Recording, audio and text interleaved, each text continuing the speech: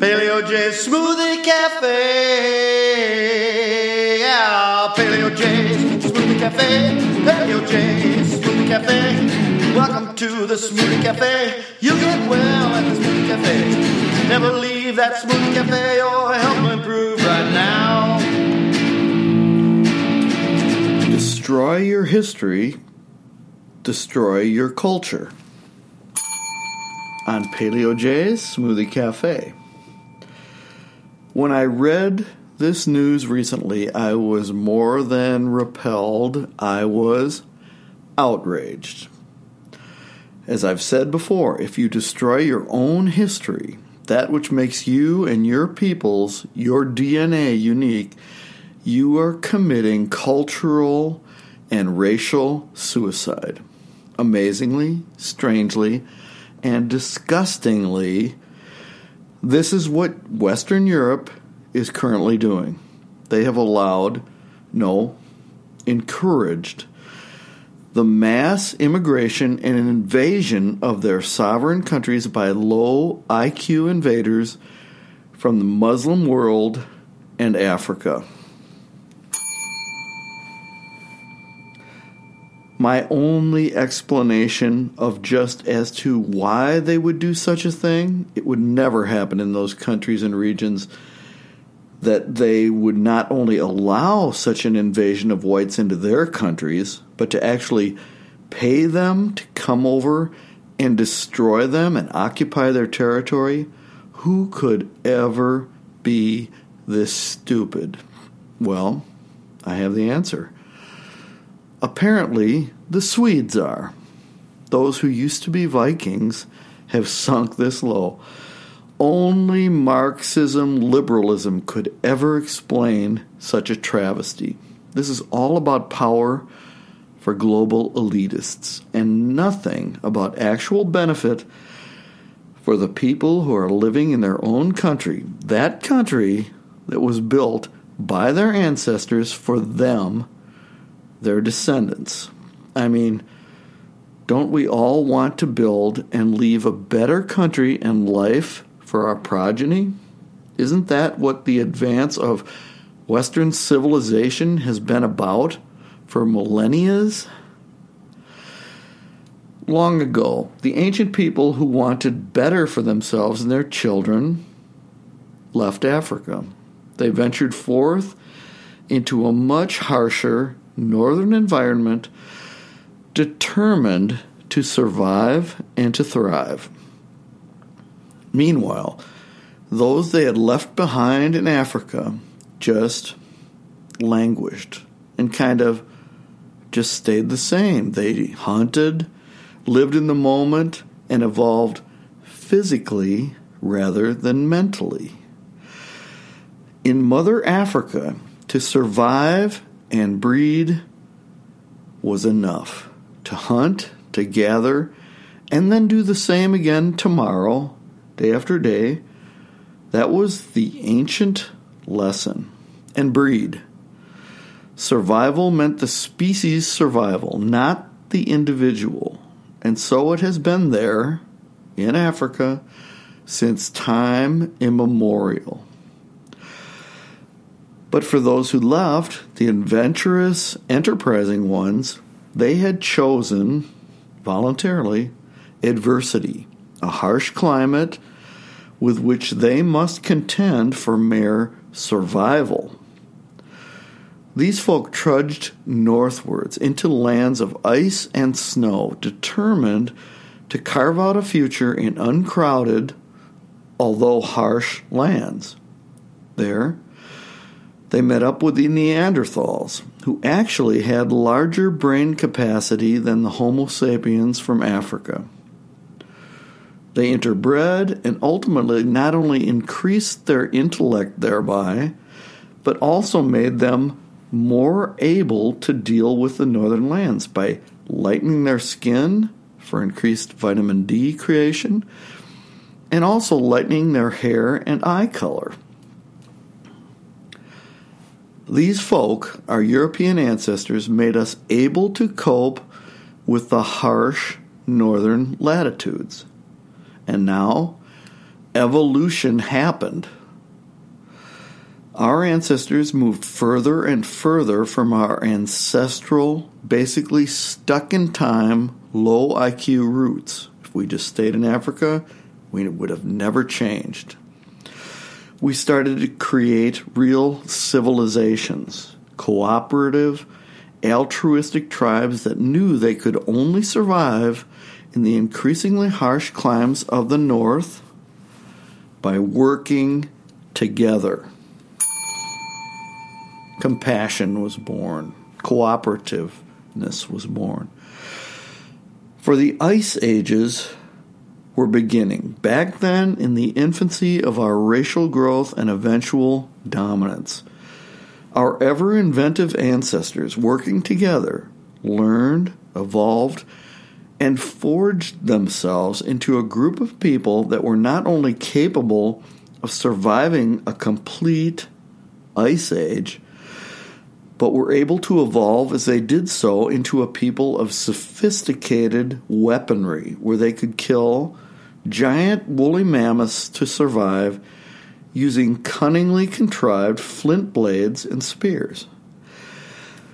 And along the way, they learned that they could only do such things by working cooperatively as a united tribe directed largely by a patriarchal unit of tested and tried warriors.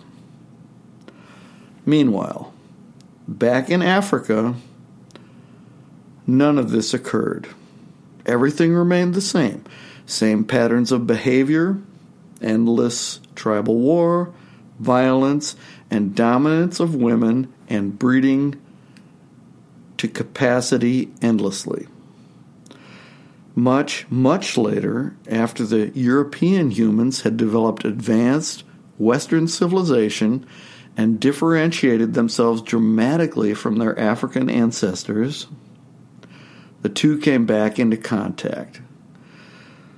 For a while, the Europeans, who were now termed whites because of their evolved skin pigment fitting for the North via the Neanderthal inbreeding, had the complete upper hand. They were more intelligent, had a superior cultural system. They had it all. But cutting ahead to the modern age, the altruism of our Western Northern ancestors eventually reappeared, particularly amongst our females who have evolved to help the weak and helpless above all. Evolved men and tribes of the North had given more power, prestige, and above all rights to women than any other people in all of history. White men give women more power and prestige than any other folk in all of history. You wouldn't know it from recent news reports, but it's true. Logic and reason, also developed by white men of the North, had so shaped and determined that this was right. Our Neanderthal-acquired intellect, along with subsequent evolution in harsh climes, had so made us. Eventually, we gave more and more power to our Western women. Pathological altruism developed long ago to ensure harsh northern survival, then reemerged and made us feel guilty. Guilty about our success. We had ventured north and struggled for thousands and thousands of years. We had triumphed. We had evolved, not only with our dominant civilization, but with our knowledge, our technology, but with our ultimate mastery of systems and organizations of our countries, towns, and cities.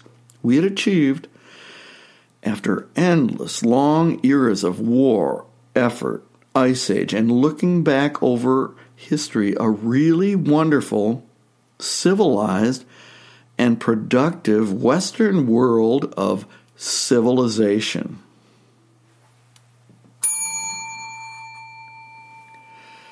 Here is where liberal leftist, Marxist, and above all, feminist guilt appears. Europe is the worst case in point. England, via their traitor leader Theresa May and traitor German with Merkel, and Sweden.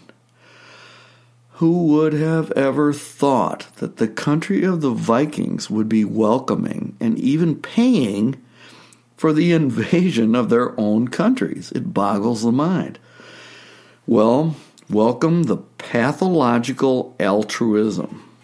This is what we have developed and we have to live with. It's kind of an inbred insanity. The downside of winning, of dominating the human race and civilization itself worldwide, we feel compelled to help the losers.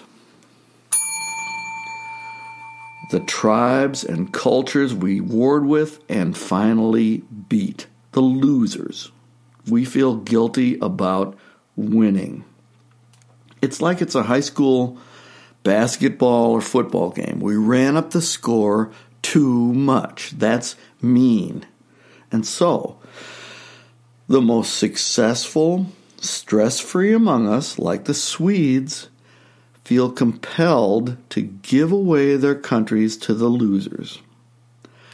And that is precisely what they have done and are doing. They are giving away their very history.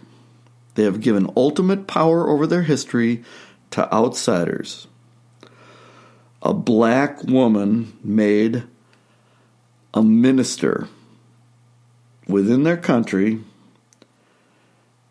and they've done it out of misplaced guilt. She is melting down the relics that they find from the Viking era when they construct things, and lately they've been constructing lots of housing for immigrants from the third world, their hereditary enemies, and in the foundations they find Viking relics. And the order from this black descended woman is to melt them down.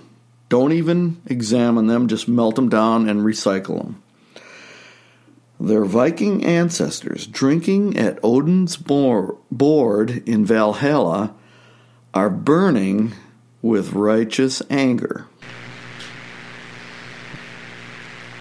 As am I. Well, I got my hands on the gospel line. I wouldn't take something for my journey now. Keep your hands on that plow, God. Hold on. Hold on. Keep your hands on that plow, God.